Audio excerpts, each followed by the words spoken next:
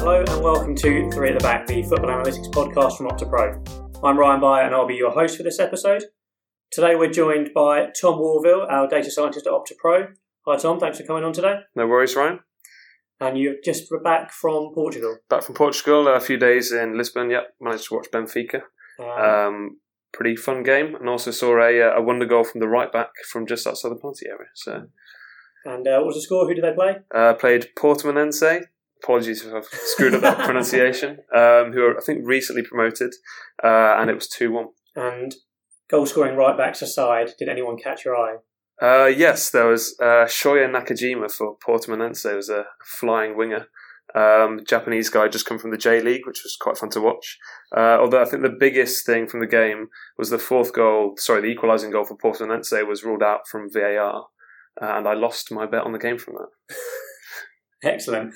And joining us as well is Donald Barron. Donald has over 12 years in professional football across 3 different clubs. So really delighted to have Donald on today. Donald, thank you for joining us. Yeah, thanks for inviting me on the podcast. Absolute pleasure.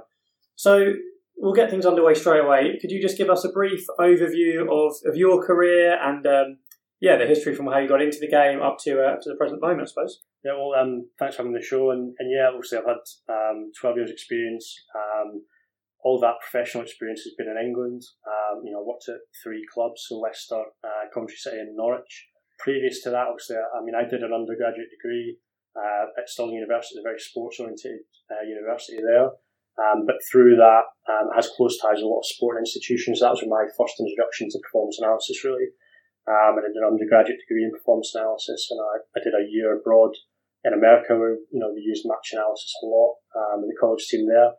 And that led to an interview with Craig Levine at Leicester City. So I quite quickly went from finishing an undergraduate degree to having an interview with Craig Levine, moving down and becoming first team analyst at the club.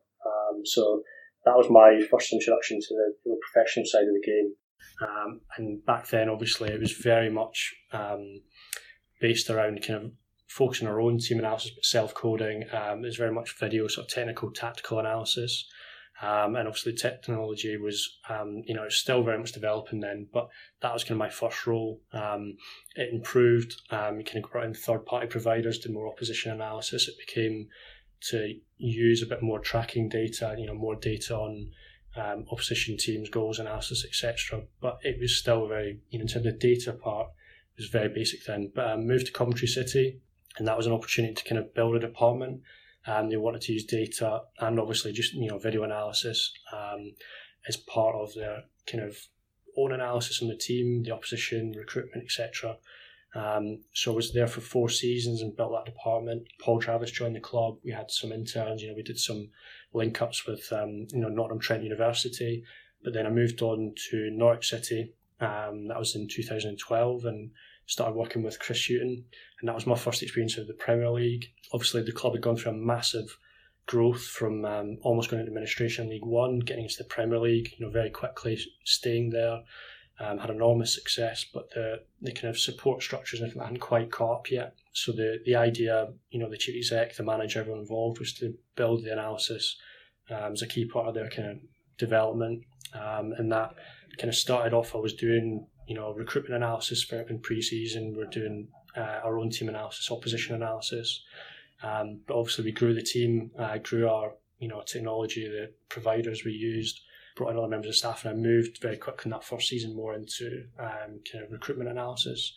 And then that grew eventually into head of technical scouting role and building a technical scouting department. Excellent. So you've got, I suppose, experience of building teams both on the recruitment side and the analysis side.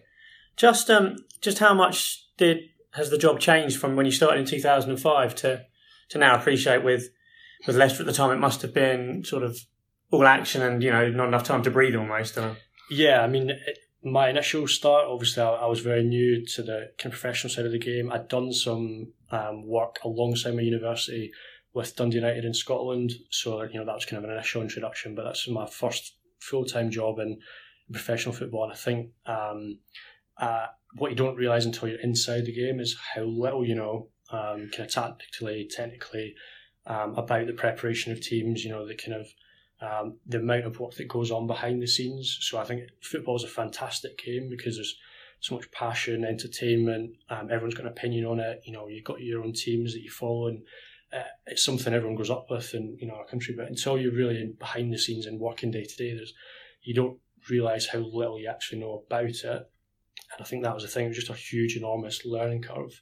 And going back to sort of 2005, I'm not that old, I'm 34, but at that time, even things like VHS were still around. So people were still handing out VHS tapes of the game, afterwards to, when you finish the game. So there were obviously self-coding software was around, but, you're restricted in your sample size, etc., that you were the only person having analysis, a pure performance analysis role was new to many clubs, even the Championship at the time where Leicester were.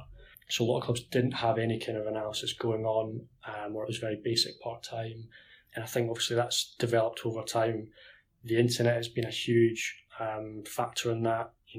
When I started, things like YouTube and things like that hadn't even come around. So like online video, broadband, the development of that, so the development of broadband speeds, being able to sort of access large samples of matches, process them in a central database quickly, and their turnaround time required professional football has grown dramatically in sort of 10, 12 years.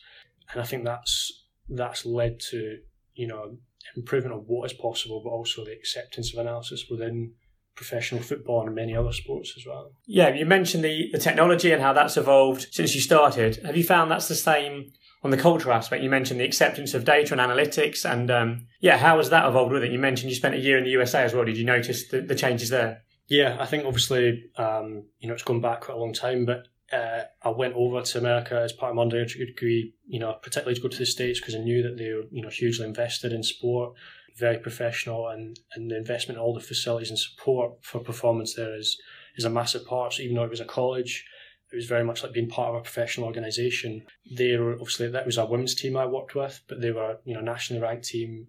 They had national team players in their squad.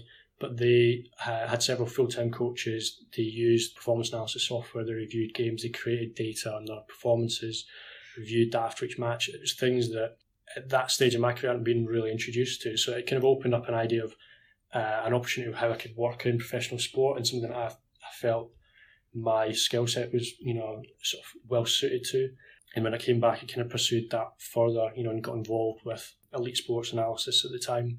And I think that technology has just dramatically changed what is possible, and the data in America then was probably still very basic, but I think that their drive and determination to find any tool that can help them perform better was just really obvious, and that was something that I've kind of taken into my career, and something I've always thought of is what is possible that we either aren't doing just now, don't know enough about, that we can learn more about, that will help us do a job better and just incrementally improve performance. I was going to say, so obviously you went out to the States really early in your career. Was there any certain one thing that you thought, right, going into my career at Leicester, moving into Leicester, that you'd take that idea and try and sort of implement that? I think in terms of a specific idea, I don't think it was specific ideas. I think it was more their processes and the professionalism, and I think that their mentality of wanting to improve incrementally at everything they did. So I think there's a lot of discussion, and also all these things talked about in cycling, etc. previously, and it's just a mentality of doing everything that's possible to improve your performance, one piece at a time. There's not a magic one part that will make you better or get you closer to your goal. It's doing a lot of small things really well and improving and almost looking for, new ideas all the time. And I think that's especially important when you've got less resources, you're up against a lot of competition, and you might not be able to go and just spend your way to success. I think that and the way my career went, I actually ended up in a number of teams where you're probably at a disadvantage financially or in terms of resources, facilities. So that was a mentality I just kind of took through into every role I had. And we know that some teams are more receptive to change, more open to new ideas. How did you find that across your careers? Obviously, you had 3 different sides, a fair few different managers, different coaches. How have you found the general sort of reception to new ideas and innovation on that side of things? Yeah, I think in terms of analysis, when I started with Leicester City, I think it really, like I've said previously, wasn't common for clubs to have an analyst or to use, analysis providers. So that was a very new idea in terms of kind of adapting, and coaches and managers realising what was possible, but also a process for me personally, I'm sure a lot of other people, learning how you could be most effective and what it was that people required, and just kind of some of the cultural kind of, things that were expected, how you communicate with people, the kind of language you use, the kind of knowledge you needed to pick up about the game itself before you could really actually have active conversations and explain things that were maybe quite foreign to a coach or manager. But I'd say that obviously now you look at the number of analysis roles and now data analysis roles that are opening up, there is now a widespread acceptance that analysis is part of preparation week to week and month by month, as part of professional football and in a lot of other sports as well. I think that's improved dramatically in that period, but it changes from certain managers, different clubs, that they are unique in that some are more data driven, some are more coach driven, and it's a mixture of kind of subjective and objective opinions. And was it a lot of learning on the job in terms of, you mentioned how to communicate with different members of staff? Was that a case of trying to build your own credibility, the credibility of how data was perceived within that club? Was that a lot of learning on the job? Yeah, definitely. I think that I was kind of almost thrown into the deep end the way my first role came up. I was really lucky to get the opportunity, but I didn't go through a kind of postgraduate training course or kind of formal performance analysis training course at that time. I know a lot of people, I kind of spoke to other clubs, had gone to UIC, etc., and had then had that kind of period of probably learning from some really experienced people who'd worked in professional sports, and that held them good stead. I think I kind of went down another route and an opportunity opened up and it was too good to turn down, and then it was very much learn as you go. And I think the thing that helped me, there were certain individuals like Rob Kelly, who was assistant manager at Leicester at the time, really engaged with the analysis and wanted to use it, and one of his main roles was working with me.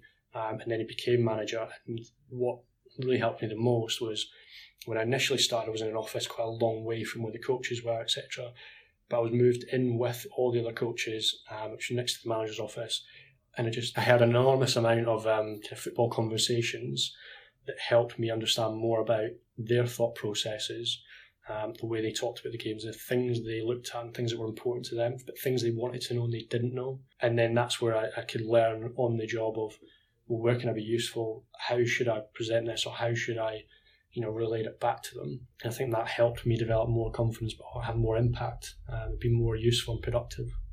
Yeah, that's I noticed from the when we did a piece on the OptaPro blog with Pete Clark, who's at Leicester currently, mentioned how close the analysts and the coaches work together, and the office they share and that sort of things, which makes it so much easier for them to share ideas, communicate, share what needs to be done, and what's working and that sort of thing. So that seems to make a huge difference. One thing I want to move on to now is looking at the Premier League and the Championship. You worked across both divisions, and Championship's obviously full of matches. You usually have a lot less resource. Just how big a difference is it working in the two? Yeah, I think it's a massive difference, and I think that the difficulty for a number of clubs, obviously time pressure is the main obstacle. You're constantly almost just recovering and debriefing from one game, and then you've got to try and prepare and then have the information ready for another team that may be completely different tactical preparation, different strengths and weaknesses, etc. That was in terms of obviously the team analysis work I used to do, but the turnaround's very quick, and there isn't a huge amount of time for the staff, the players, yourself to get away from obviously the kind of mental effects of the performance or the result from the previous game, come down to a more kind of logical state of thinking and thinking of what do we need to do to prepare for the next game. It reduces your ability to think more mid to long term as well. I think that's also a huge thing, and it becomes very much just about perform. And I think the thing that it's kind of counterintuitive to the kind of business side of the game, but almost in the Championship and the lower leagues, you need more resources and more staff because there are actually more games. I think obviously Champions League teams, etc., and teams in Europe at the higher end have that added time pressure, more games, but they're usually resourced and able to supply the staff and facilities to counteract that. Whereas in the Football League, Championship and below, those clubs, it's finances are a problem, so they're not able to match that. So then your ability to go short term or even just think outside the box a little bit or develop projects more long term is just drastically reduced, and you have to meet the immediate needs of performing the next match. And is it a case of once that season starts, it is short term in the next game? Is the summer perhaps the chance where you can look at those bigger picture ideas? Yeah, I mean, I think the international breaks become key times in terms of, obviously recovery is a massive aspect of performance. So not just the players, but obviously all the staff. But it is obviously preparing for what's coming up more longer term and thinking about what you can add to your processes. But the main time for that really comes towards the end of the season. You start thinking of almost a review of how you've done that season, what it is you can do to improve, and obviously financial kind of timescales around kind of April, around that springtime. Everyone is thinking of what are we investing in for next season. That's the inherent problems with outside the Premier League, is that the resources aren't as great, but also the stability of them is greatly affected by how you perform. The teams are at the lower end of the Premier League, etc. You can't count on what your resources are going to be, so it restricts your ability to plan. But I think if you're doing your role effectively, you are trying to think of how can we be better, what can we do, that will move us on. And I think they are both very difficult environments, but there's obviously different challenges. Of course, and I want to move on now to your time as head of technical scouting. So you'd obviously done a lot of work on the analysis side, and then you moved on to focus on the recruitment. Could you tell us about that? And you mentioned earlier that you were tasked with 2 clubs, I believe, in terms of building a team around you. What those teams were like given the resources that you had available, and also be good to know that what you do if you walked into a club with unlimited resource, what you'd like your recruitment team to look like. Yeah, well, that's an interesting question. I think that when I went into Coventry, there was obviously a really kind of ambitious project. I met with John Murtagh, who's now at Manchester United, but he was looking to bring in a lot of younger staff that could develop with the club. A hedge fund, CISU, obviously still own the club, had come in with the idea that they'd like to invest in football. Unfortunately, the kind of credit crunch and the issues in the States had a knock on that, restricted their ability to invest. But the idea, because of the involvement in the club at the time, there was a backing for analysis. Chris Coleman was manager. He'd been at Fulham, obviously been in the Premier League, and he was quite open to people bringing ideas to him and developing their own area and sort of challenging him. And I think he was a really good manager to work for. The team, Paul Travis was someone who brought in straight away. So he was very young and didn't have a huge amount of experience at the time, but it was trying to develop the team analysis, opposition analysis. The kind of recruitment scouting side of things got kind of scaled back. But around that time, we talked about technology. You were very much restricted to the match-to-match data that providers at that time, which was Prozone, could provide. It was very difficult to look at larger data sets or look at, in terms of recruiting players. So we were lucky we had access to all the championship data at the time. So that in itself for a lot of clubs in the championship was quite a lot of data. And we did use that in terms of kind of trying to analyse what were the trends in our own performance, our own individual players, but also the opposition teams, things like goals analysis and trends in performance and how the kind of different teams were affected by the teams they played, etc. We did some interesting things on how we could create situations where we could be more effective at scoring certain types of goals that suit our team. But the team developed in that time. I had more interaction with Nottingham Trent University. We brought some students in to try and help them, give them an insight to professional football that I didn't really have before I got involved myself. And that was kind of where the team got to before I left. But in Norwich, obviously, it was completely blank canvas, really. We brought in another analyst to work with the first team when I was there, Craig Innes, and then eventually another Lee Dunn, who's still there today. And obviously that process kind of allowed it to expand and work in kind of recruitment side of things more. And I think at that time, some of your guest Ben, who's worked as a technical scout as well, it was more around the video aspects. We did use some aspects of clustering that were available in our tools, looking at some strengths and weaknesses of players, looking at some basic metrics, but it was still very much in its infancy.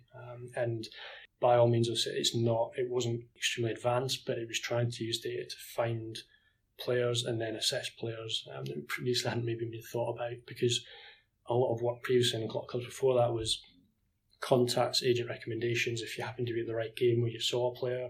And I think that, it's obviously developed fantastically in the 5 years, since I started to get involved in it. But it's just the idea that the live scouting and data analysis can work together to get a more effective team. It's not one aspect replacing another or one being more important. It's trying to make the sum of your parts more effective.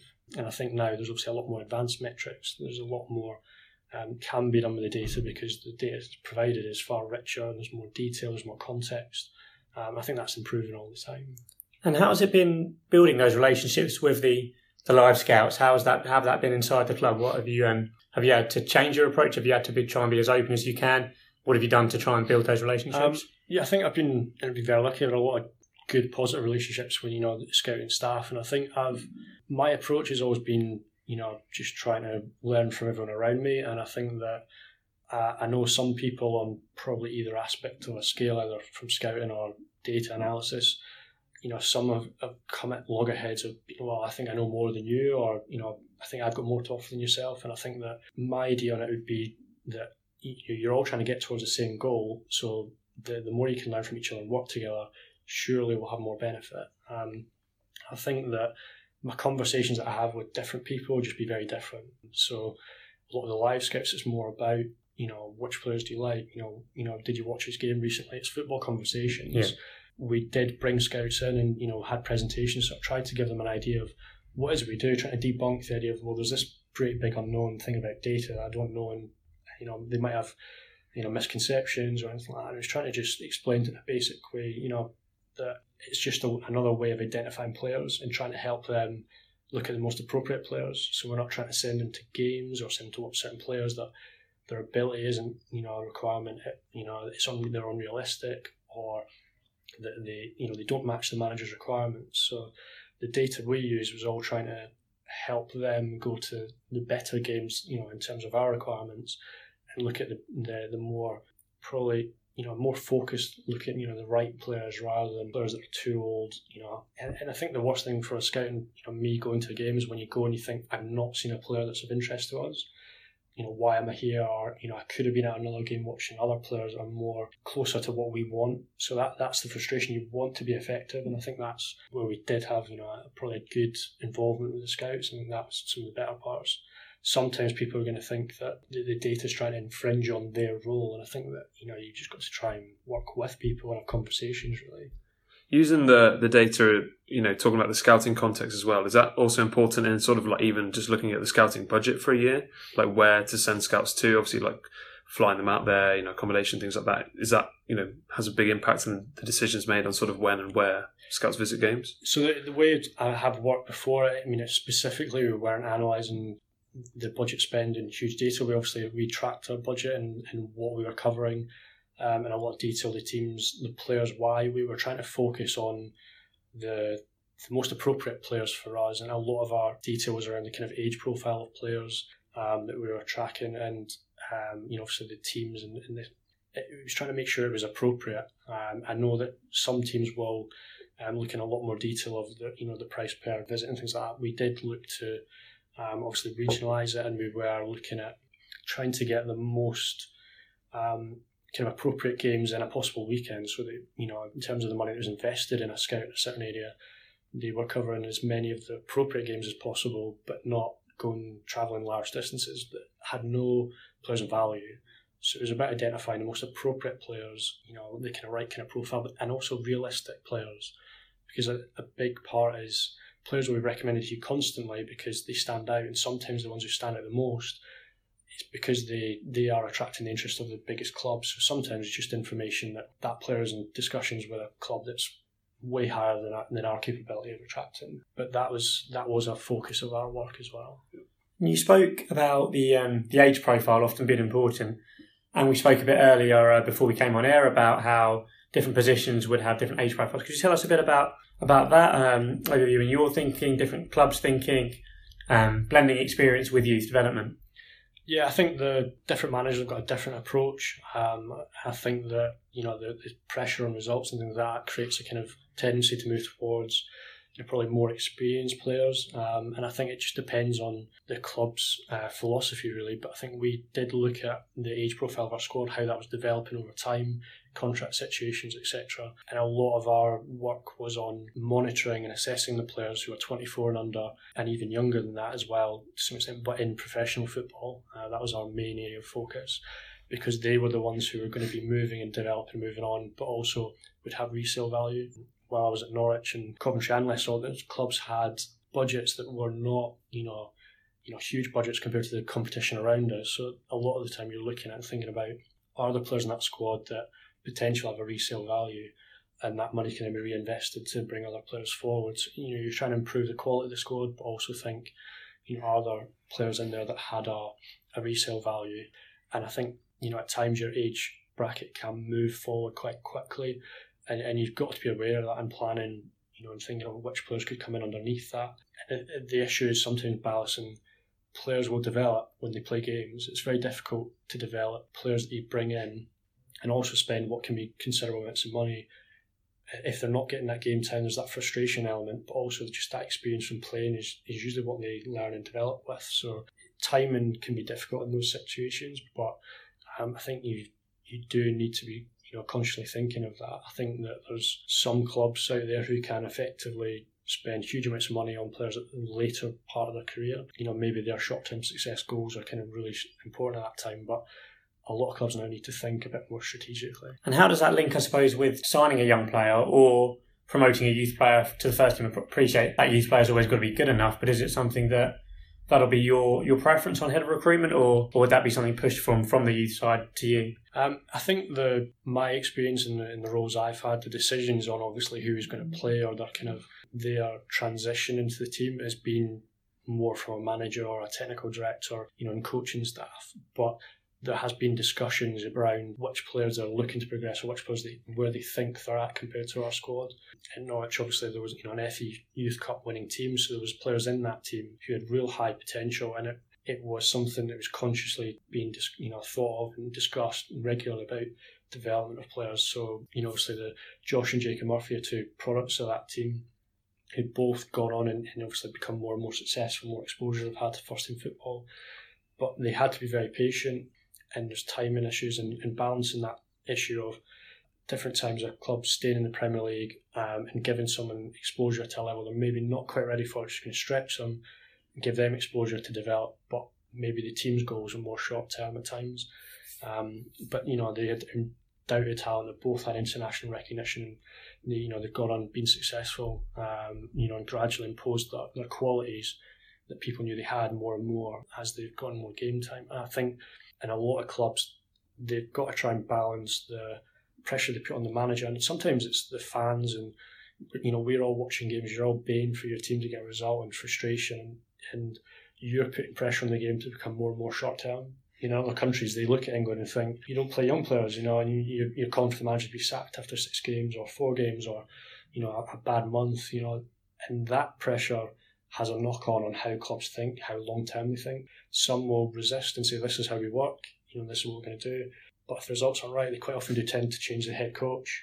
Other people might stay, but it doesn't make the head coach feel better. So, they're the one to pick in the team, and it's a delicate balancing act, and it depends very much on the club philosophy. And one thing I want to come on to is, alongside the sort of bringing in different players, we've spoken about how, and Tom, this is something you'll be able to have a bit of insight on, in terms of certain positions are perhaps better suited for data analysis than others. I know we've struggled with centre halves and goalkeepers in terms of our development compared to centre forwards and wide players. It would be good to hear your thoughts on positions and where you value data highly and how that links up with the work you've been doing, Tom. Sure. I mean, I guess there's always some value that data can add in to like your centre halves and your goalkeepers, but obviously you probably can't lean on it as much or add as much weight to that in your final decision as you would say, other positions, forwards or maybe centre mids. I guess there are pieces of work we've done recently with, sequencing data together that can tell us about the different types of fullbacks, the different types of centre halves, those that sort of are involved in the build-up, profiling sort of what a player does when they're involved in that build-up, the sort of passing range they have, things like that. The same for goalkeepers as well. I think with goalkeepers, something interesting is looking at the repeatability of performances over time, and then therefore, if these performances that we can measure with expected goals and various other metrics isn't overly repeatable, then why is that not? Is that just sort of goalkeepers in general, or is it just sort of what the data is telling us, and then what can we learn from the scout's eye and sort of getting the scout to put that into words? What can we learn from that we can't from this data? So yeah, I guess there are key characteristics you'd look to sort of isolate and find out, and therefore for a given positional profile or a given manager, like Donald's saying, a period of time, we're looking to win the next 10 matches. What fullback do I use? this time versus the longer run? Yeah, I think in my experience, in terms of specific positions, what I've been part of, and I think it was obviously the team I had, and we built at Norwich, involved multiple people's input. So I was lucky with 2 technical scouts, Will Lansfield and Sam Pope initially, and Alex Klein played a big part. He was a data analyst who came into the club. He was actually doing a postgraduate degree at the time, but worked for the club as well. They had a massive input, but what our process involved was creating a rating system, and a position-specific rating system that was built from an initial kind of discussions with the manager and coaching staff about what the requirements were and what they wanted in each position, and then sort of translated that into aspects we thought related to it. So I wouldn't say that it was as well developed as some of the data scientists' work or bloggers' work in certain areas, but it was a very practical tool that helped us identify probably the most effective players, or the best rated players according to the data, in a number of leagues across Europe that maybe we didn't have coverage in and stuff like that. So it was a great way of identifying the right players to be scouting and monitoring and who was performing well. So to give you an example, in terms of fullbacks, there were certain things we were looking for, kind of key aspects in terms of a footballing requirement. So things like 1v1 defending, their ability to kind of defend on the front foot, their aerial ability, their distribution, their kind of attacking threat and end product. And then what we did was we kind of looked at metrics to try and assess those and break that down into a kind of simple score that could be related to the coaches and then visualize. So we used a mixture of different metrics based on the kind of the per 90 and their percentage success, and also had to kind of create some of our own. So Alex was a great help in that, because without him we wouldn't have been able to do half of this work. And I think that was the real benefit, that I was really keen to bring someone in, and people like Sam Green and Martin Eastwood and the companies like Opta gave us a lot of advice on what was possible, and then it was a case of trying to slowly look at what was the most impactful way of using that knowledge and having a really practical impact. So in terms of fullbacks, we're looking at things like their ability to sort of recover the ball, tackles, 1v1s, but in certain areas of the pitch. So being able to use not just the CSVs but XMLs, you're able to give a bit more context and locations. So trying to nail down typical areas where 1v1 defending occurs and how much or how successful are players in these sort of situations. So you might question maybe some of the maths behind some of these things, or exactly is it measuring what we wanted, but it was as close as we could get with what we had available to try and start to measure these things, and it's obviously incrementally improving over time. With the technical scouts as well, I guess, working with and alongside Alex, how do you then use what they're seeing and their reports? Do you use that to sort of add another layer? Because I guess to some extent now with the Opta data, we can sort of overlap what scouts will be seeing in terms of like keeps possession well, or always looks to advance as soon as he has the ball, things like that. We can now measure those things, so there's less of an onus on the technical scout to sort of look for that, and it's more looking at the things that we can't measure. Yeah, well, I think the thing we tried to do, and it's trying to put a kind of logical process in where you have scouts reporting in a kind of consistent way that aligns with obviously the philosophy of what you want from that position or your requirements from that position. Also, it's the same, into how you use the data. You're trying to find things that measure these aspects, and it's trying to then marry them up. So getting the scouts and the reports to give you examples of why they think someone is good at a certain aspect, or that they can improve, or what they can improve, to sort of build your knowledge and examples, and give really simple things like giving timings of examples of the real strengths and weaknesses, so you can kind of compare what they're seeing to what the data is telling you, but also what more senior staff and the manager or coaching staff are feeding back in terms of their assessments. And trying to just get everyone on the same page, I think it's incredibly difficult, and it's complex because you've got a lot of different people with different takes on the game and previous kind of conceptions of the game, or worked with different staff that has an influence. But you're trying to get their input in terms of what they see live, because there's so much off the ball that you can't see on a camera, or the data maybe doesn't have a way of measuring yet. So it's trying to marry those up, but we had ways of collecting all that data into a database, also given kind of scores based on their subjective opinions that then could kind of an overall rating that could be then reported back in a summary of players, as well as the data, kind of performance data, version of the player, and also the video to give a visual to the staff, exactly what people are seeing, what they're reporting, and why a player is maybe been put in front of them. So trying to bring a lot of information together and really summarise them in depth. And there was obviously lots of aspects of kind of character and personality, financially, all these kind of things that you'd want to know. Trying to bring that all together, the further down the line you go. Perfect. That's really interesting. I think it's a really nice place to wrap it up for part one. We're going to take a quick break and we're back shortly for more discussion.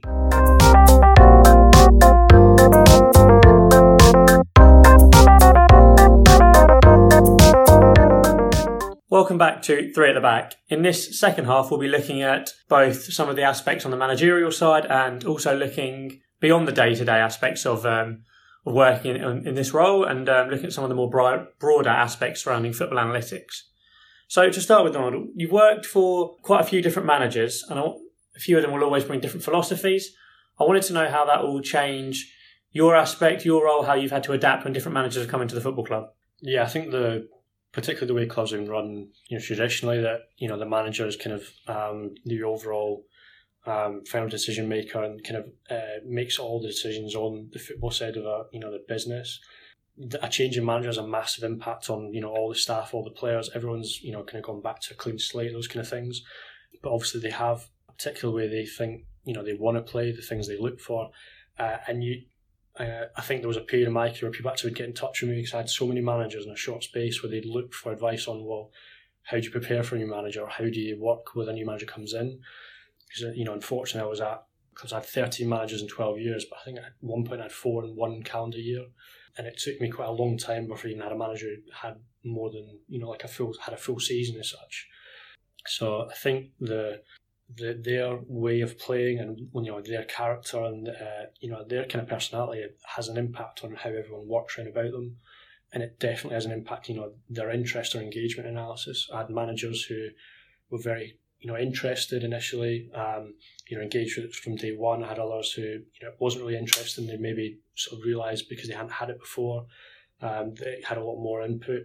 Others, they were very hands-on in terms of what they wanted, when they wanted it, and it was very set. Those are the things they looked at, that's what they wanted, but they were very hands-on, and at times it could be very much, just video-based. Other times managers getting a lot more freedom. So Chris Coleman, Alex Neil are managers that probably thought a bit younger managers, but expected their staff to bring ideas to them, bring, possibly new things to them that would make them think slightly differently. They're not always going to act on it. They would obviously make their own decisions, but they wanted you to, be thinking ahead and trying to improve things all the time. And I think all the different approaches from them has a huge impact on your day to day, and also, whether you are thinking long term or whether it's very short term. Does that culture of encouraging bringing new things to the table, does that sort of help that idea of innovation, thinking outside the box and almost going beyond the day to day? We know this works, we know this is what we do, but what can we do to perhaps get that bit better? Yeah, I think that has a massive impact. I think obviously, a slightly different slant as well.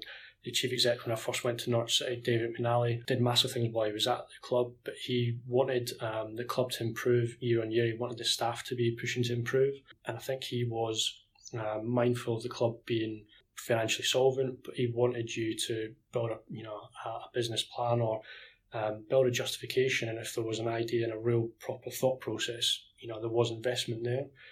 For me, it was great, because that was exactly what I wanted to work for. That's what I wanted to hear from managers or the chief exec or whoever I was working with. And I think that helps you engage with what you're doing. I think repetition, and if it stays the same and there's not real development, you can become stagnant. And the volume of work and the sort of the dedication required, it can kind of dull your thought process a little bit. So I think in terms of what data analysis offers now, I think it's opened up a huge amount of doors of how you can develop your processes and what you can learn about the game. And I think if you're in the right environment and they're open to you trying out new things, or you have time because they have enough staff and facilities, I think there's so much more that's still to be to found out about the game, because now people are starting to link together tracking data with the event data. And I think there's now more solutions where you can actually start to link the scout and live report feedback and almost add numerical data to that with the performance data, and you're starting to add and almost have a multi-dimensional level. I think that's we're getting to that kind of point. There's things like the psychology and character of a player which are hard to measure, but there's a lot of avenues you can go down now, which are really interesting and exciting. If you're given the opportunity to investigate it alongside making sure the day to day is done. Of course, and looking at that innovation, that sort of more open approach and thought process behind it, you've obviously got quite a relatively extensive academic background. You've done some work there. How has that shaped your thinking in football, your thought processes, how you've worked with fellow analysts, coaches, managers? How's that background influenced your role there? Yeah, I think the academic side and obviously the professional side in terms of football, in my experience, they've also been very far apart in terms of their approaches, and there hasn't been a lot of interaction. I think that's improved the analysis, and I'm talking more the performance analysis side of things with kind of game analysis. They're starting to come together more because there's more courses available. There's more formal training, undergraduate, postgraduate courses, and I think that's kind of bringing the two disciplines closer together a bit more. I think there's a huge amount of opportunity for clubs where people in the academic side can do some more mid to long term research projects. They can both benefit from working together, but academic research previously has not had any kind of real practical insight. They're not really interacted. And it's maybe similar to some of the bloggers initially, that they were doing their own thing without guidance or interaction, understanding of the practicalities of the sport. And would you perhaps say that the onus might be more on the club side of things to direct that research? We know we've got this pool of people, both on the more public analyst side and the academic side, that are so competent with data, their ideas, their innovations, but perhaps it's being guided by those questions. You think there's more of an onus on clubs to work closely with these groups and sort of share these questions and ideas? Yeah, I think that it needs a kind of interest on both sides, but I think academics who really do want to have a practical impact or have a practical approach need to really approach clubs and I think events like the OptaPro Forum, etc., where there's a big mix of people. I think that's one of the real benefits of that event, is that people come together, have got different backgrounds, can share knowledge, can discuss things. They can actually find some common ground, and they can realise that they are all trying to do similar things. I think that the academic side has a lot to offer. There's a lot of people with lots of great skills, but I think they need to go with a professional mindset and listen to what it is the professional clubs are trying to achieve, what like forming the research question and what is going to actually be practically useful at the end of it should be vital at the start. I think a lot of academic research previously, they were limited by the technology, the time pressure, etc., but they didn't really come at it with a real practical mindset. So some studies have kind of come up with some really basic, assessments saying that shots at goal and possession, are vital to the outcome of a match, so you should practice these things in training. It's kind of like it's kind of a kid's assessment of football. It's very basic, and I think that it can move forward drastically now. I mean, that's something that I've kind of got more interest in now. Yeah, it's that classic "so what" question, isn't it? I think even the ideas that we share both internally and what we've seen in different spaces, we always have that question as well. Whenever making sure it always answers that "so what" and what we're doing is valuable in the team space. There was a great video by, I think it's Daniel Fradley at New York City FC in the past week about sort of the analytical processes at New York City. One of the big things for him is sort of seeing a box score and looking at how many touches in the box they had and sort of the shots on target. And it's just for him, like, how do I even start to take that and implement that into the manager's thinking or how he changes sessions or how he changes his match planning. Like Ryan's saying, the big "so what" is really important. So how can we turn this sort of data into actionable things and better decisions, really? So some of I think getting to the point of applying what you found, it doesn't even involve showing out all the working. I think in school and academia, the sort of things where you've got to detail and outline every step you've taken to get to your final point. And I think sometimes when you're working with coaches or with players or a manager in that environment, they want to know, well, what have you found? And if you're good at building relationships and communicating with people and talking their language, you can build a trust and they'll have a confidence in you to take what you're saying almost at face value. So, if they want to delve further into it, that's great. But sometimes you can blind people with too much of the detail too early. And that's a balancing act depending on who you're working with, but that's something that I've kind of learned obviously through experience. Yeah, that's something we've had quite a lot of on the feedback side from clubs at the OptaPro Forum. So I think there's the understanding that the guys presenting in front of them are more than competent in regards to their method, their approach, and the analysis that goes on behind it, particularly as they're working alongside a club analyst to get a bit of mentoring along the way. The engine that goes into that work and those results probably could take more of a backseat to showcasing this is what this is how you can action what I've found, and then the methodology behind it can perhaps come second to the results, which in a professional game is what's needed. Yeah, I think because the kind of academic work I've done, is working towards an MPhil, and it's involving neural networks, machine learning. If you read academic research in that area, there's a lot of discussion of the maths behind it, the models, the different iterations they've developed and how and why. There's less about the end product of why they did it, and there's less focus on that, there's less discussion of that. The writing is very scientific, very, very short and to the point. I think that, going to the Opta Forum, some of the presentations have had that similar format, and I think when you go into a professional sporting environment, the short-term nature of it and the pressure of it is on, well, what's it telling me? So that is the part you need to be able to explain, and people need to probably just kind of come out of their comfort zone a little bit. Maybe some of the people aren't as comfortable presenting in front of that large group. Maybe the first time they've done that, which is not easy, but training some of those skills as well, because those are the things that will differentiate you in a professional environment from the obvious technical skills you've got and work you've done on your own. And I think that's the bar is getting higher and higher. And I was very lucky to work with Alex Klein at Norwich, who's got a great wide array of skills and was great. The biggest thing for him was just listening at what was going on around him, and he learned so quickly. And at the start, it was maybe more directed where his work was focused, but I think he listened and learned. He was there very quickly, and he worked on his own, but he could relate some very complex ideas in simple ways, and it was something he developed and improved more and more. But I think that's a skill that is probably vital to anyone who wants to go into that environment.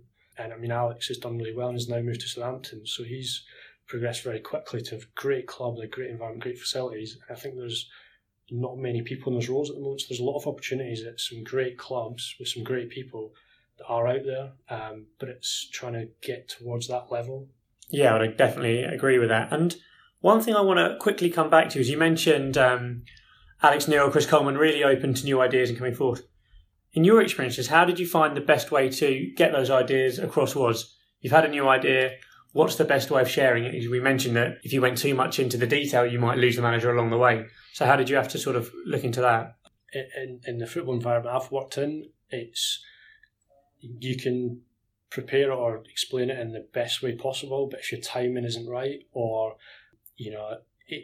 it all depends on a little bit of luck, but timing is essentially a big part as well, because after certain results or certain time periods or certain time pressures in the season, people are going to be more and less receptive, and these are sort of some of the soft skills people talk about now, that you have to learn to gauge where people are at mentally when you're having an interaction with them, and that's something obviously you learn with experience. And I was lucky to have some training and some of these areas where you can sort of gauge when you start a conversation with someone whether they're receptive to listening or whether they literally are just there zoning out. Whether they really want a vital piece of information because they're trying to go to another meeting. So I think the timing and almost the kind of mental state someone's in when you've got this idea, that's vital, and you've got to try and gauge where they're at and then see your opportunities. Sometimes a problem might arise because of something and you've actually already been working on something for a while, and that's your opportunity to throw it in there and say, well, we've been working on this thing in the background, we think it could actually help you with the problem you've got right now. And they're really receptive because they're looking for an answer to a problem. Sometimes, things are going really well. They don't really want to change things. It's all sort of timing and opportunity, really, and sort of gauging someone's sort of receptiveness. It's really interesting because, one of the big things that people say with sort of data science and analytics for being successful in a club is sort of the communication skills, and we rarely have people sort of break down into what specifically is good communication skills. Is it just making notes, for example, or being a good listener, like you're saying with Alex. That is a skill in and of itself, but we never really have people who sort of say black and white, these are the things that are important for, a well-oiled machine that is a, recruitment or a performance analysis department. So, yeah. Yeah, I think it's when you're working independently and on your own, a lot of these things, unfortunately, you're not having to work on them or practice them, or you're not being challenged. I think in the football environment and in any sport and performance time pressure environment, you're constantly being pushed beyond your boundaries to sort of stretch and get to the level required because it's so competitive. And I think that's where you kind of learn sort of sink or swim type thing. And I think that a lot of these soft skills don't get talked about, and people sort of think, well, you either have them or you don't, and you can learn how to improve certain aspects. And I think that the training of those isn't something that universities typically cover, and professionally I don't know how many businesses really invest in it, but it's quite a significant part of day-to-day job, and the people who are successful at them kind of naturally do tend to progress in their careers because they're able to find sort of commonalities with people and build relationships and build trust, and I think they are the kind of people who make good leaders or organisers of groups because they have that ability to get more out of people and kind of build that bond. And I think that's, people make decisions, and that's kind of the critical part. Data can play a certain part in football or in any decisions, but at the end of the day, people make a final decision and a judgment, and there's an element of your technical skill and the soft skills of building relationships and trust that also impact whether you're going to be successful or not. Yeah, I'd 100% agree in terms of just how important developing those connections can be in these situations. I'm going to bring it back quickly because we've mentioned it already. The OptaPro Analytics Forum proposals are currentently being accepted. I think we've got until Monday, the 16th of October, the deadline. So still time to get yours in if you were thinking about applying. So we've spoken about the presentations and how the results can become more of a perhaps greater emphasis, along with having the different people in the room is a useful opportunity for understanding different problems, or perhaps that's the case on the club side, so you can understand the questions the clubs need answering. But I suppose on the club side, they can find out perhaps who is best placed, who has got the skills, who has got new ideas to answer questions they have as well. So I just wondered if there's anything more you think around the event, and perhaps something you'd like to see more of, or topics presented at the event, anything along those lines? Yeah, I mean, I think my natural interest, a lot of it is gone towards scouting recruitment the more I've been involved in it, and I think that's something obviously I really like to see, presentations in that area. Someone I've got, a deep interest in and worked in.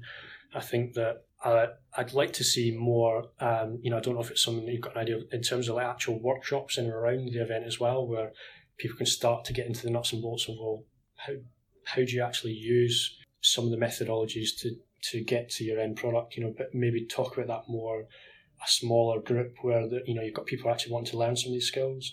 So starting to encourage people to learn how to maybe use products like R or Python or Alteryx, Tableau, some like skills workshops, some discussion points. I think that the poster presentations where people were there in breaks and stuff, I think they're really good because you get to stand there and talk to people in a group and learn a bit more about the background. I think sometimes the larger presentations, people are anxious to ask questions, whereas if they then had a small section where they had that poster with the work, and it's probably a smaller group, and people are more happier to discuss things then. I think that some of those things for me are my sort of takeaways or sort of things that would be interesting. Yeah, I think that's something that we've heard from different sectors as well, in terms of having a chance to speak one-on-one with a presenter to find out those nitty-gritty details is perhaps a space that isn't right for the Q&A post-presentation, but it's something we need to facilitate at some stage during the day. So that's really handy to know. I think the last topic today we're going to look at is on the advanced metrics, advanced analytics, looking at the implementation of these. So perhaps we know that we're seeing, for example, we're seeing expected goals on Match of the Day now, which is incredible given it's an action show. So we know that they're coming more and more into play. We know certain clubs have been using them, applying them, been aware of them for years. So we just wanted to understand sort of where you see these particular metrics best used, how they'd be implemented, and the importance in communicating them with different football club members. So, Tom, I'll leave you to begin discussing, which metrics we'll look at, and then we'll get Donald's input in terms of the implementation and the next steps with these. Yeah. I mean, something we discussed off air, myself and Donald, was sort of how you'd use something like the sequences work we've been doing. So sequences, for those who aren't aware, is essentially sort of linking together the Opta events to give us a more sort of overarching view of the context of where an event is, what sort of phase of play it belongs to. So the outputs for that are sort of things like passes per sequence, sort of in a build up to a goal, how many players are involved, how many passes, how fast was the attack, things like that. And I guess sort of one of the things that we're starting to look at more for the pro side now is sort of in and out of possession. This is sort of terminology that's used within the club quite frequently and doesn't really translate that easily compared to the media side. We sort of say, attack and defence.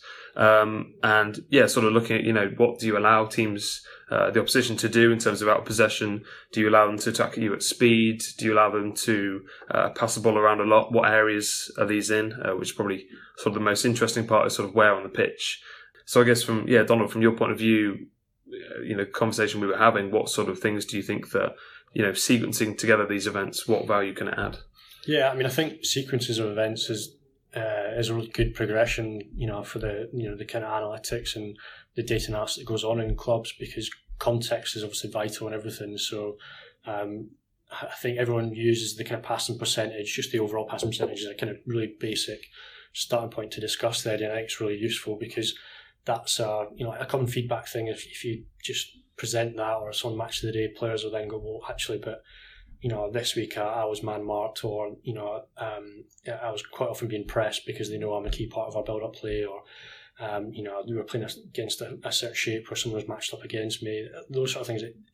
And if you look at academic research, people's performance is affected by who's against them, the opposition, their approach. So the sequences, I think, in a practical way of in terms of team analysis, I think looking at teams who play in a particular style, how they do that when they're at their best, when it's been maybe a team's been able to slightly restrict. So I think you talked about Leipzig previously and their kind of ability to be quite direct and in more a counter-attacking sense rather than a long ball type team. But that was one of the things that kind of stands them out. When you look at simple data, they didn't stand out as much. I think being able to assess a team's style of play very quickly with the data and find matches or instances to look at that you can then present to a coach to kind of maybe show how a team's either tried to structure their pressing, where they've pressed, how they've pressed, in what areas they've pressed the ball, that maybe prevents their ability to counter-attack quickly, or different things like that in terms of your approach to kind of you're playing certain thirds of the pitch, maybe where you can be more successful, that you can be more penetrative with your passing when certain passing movements, or I think that it helps reduce down very quickly to find instances and find the context that you're looking for, because time pressure is always massive in the team analysis. I think in recruitment, finding players who obviously have similar playing teams who have similar styles through the sequences is obviously vital. I think players with certain tendencies that are very successful in certain instances of pressing in certain areas or in a certain way. I think all these things off the ball in this transition phase haven't really been assessed before. I think it's just another level to the data, really. And I think you mentioned in a previous podcast that you can look at basic metrics of teams and they maybe don't differ that much. And when you start to go to that level, it improves, the context is massive, and it has a massive impact on the insights you can glean. Yeah, and there's sort of the overarching framework for a lot of people at clubs I've spoken to is sort of game to game. We'll look at 5 or 6 of a team's previous games, be it home or away, and sort of code the game ourselves or look at clips from those games. But using something like this, we sort of see the value in saying, we're going to play this specific game plan. They've played a game plan similar to ours or against a game plan similar to ours in these 3 or 4 games, and sort of then you can look at different games you wouldn't have watched previously. And so there are, plenty of efficiencies in just, for a start, finding clips, which I think can be quite a tedious thing. And then also, what insights can we glean? How do they play against this certain style? Things like that. So, yeah. Yeah, I think you've got to look at it and talking about academic research or data analysis or anything you're using is you've got a practical question to answer and you're trying to impact performance. So from the manager or coach's perspective, their preparation time is very limited with the players, particularly the high end where they've got European football and domestic football or football league. So they're trying to get to the point of they know what they want to practice in terms of with, without the ball, and kind of the transition phases with the players in the limited time they have, because the players can only be on the pitch for so long. Fatigue and that rest and recovery are vital. So they want to get to that point as quick as possible. They can plan their training, look at what teams have done that's been effective against people, or what problem issues they might have had. So if you're looking at it's just simply how you're trying to press the ball, it's how do teams counteract that when you press in a certain way. What can you prepare for before they go on the pitch, and then put on practices that reflect it, so you can be more efficient. So coaches might not actively think, well, I've got to review the video, do this to get to that point, but that's what they're trying to do. And your part in your team is to help that be more efficient. So it might not be, I've looked at the data and X, Y, and Z, but you find video instances of, this is what teams have done, this is what we could do, or this is how we've done it in a way before, this is what they might do to counteract it. But the coach and the manager can then assess that, decide what they're going to do. It might inform team selection, it might inform the tactical approach, or you might be thinking 2 or 3 games ahead and thinking, well, if we play a player in a certain way or play in a certain way for this game, they might not be able to play in another game where actually it suits their strengths and weaknesses. So there's lots of ways you can have a practical impact with it, but it's again, come back to this, how you the technology and the data and how smart you are with it can make you more effective.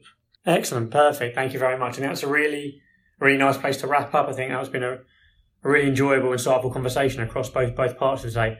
So, Donald, thank you very much. Great to have you on board for today. Thanks very much for inviting me today. Absolute pleasure. And Tom, thank you very much as ever. No worries. Thanks, Ryan. And thank you very much for listening.